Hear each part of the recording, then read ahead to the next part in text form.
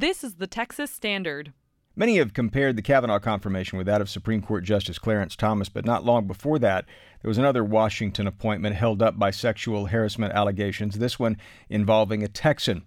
John Tower was four-term U.S. Senator from Houston when in 1989 George H.W. Bush nominated him for Secretary of Defense.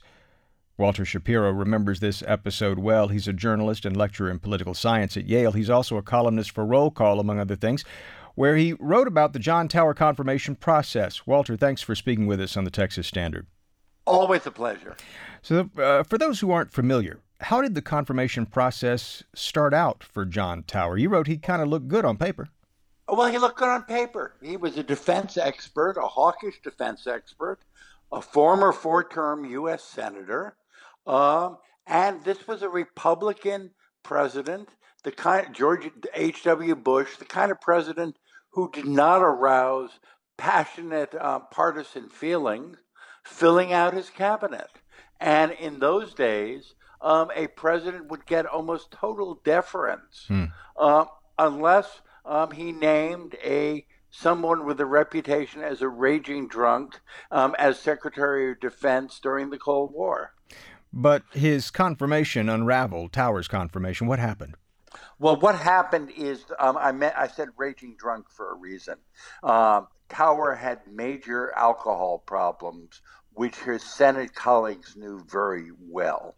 And remember, this was still the waning days of the Cold War, where a defense secretary is someone who might have to make a life and death decision in 5 minutes. And the idea that there was a risk that John Tower would be unconscious somewhere was a major factor. Another factor is, as I put it in the column, John Tower had a reputation around Capitol Hill as someone a woman, unless maybe she's in a wheelchair over the age of 90, would never dare to share an elevator with.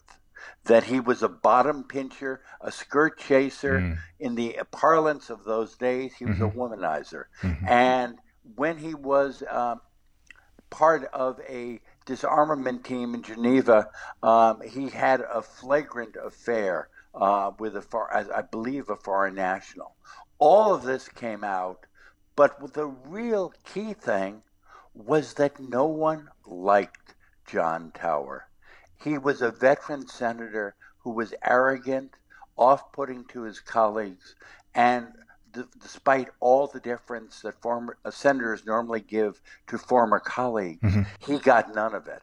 And eventually the nomination, as I recall, went down on the Senate floor. And a rare rebuke to a president staffing his own cabinet. It's interesting in light, certainly, of the allegations against Brett Kavanaugh, that, as you write in a column last year about Tower, there was an unfortunate sense, you say, evident in 20th century press coverage that sexual accusations were primarily a partisan weapon, more partisan than they are today. What do you mean? What really stays with me is that both with Tower and then with the Anita Hill, Clarence Thomas hearings, sexual harassment became a major issue, and then it sort of vanished into the mists until the Me Too movement. How do you see the Me Too movement as having changed things in these nomination processes?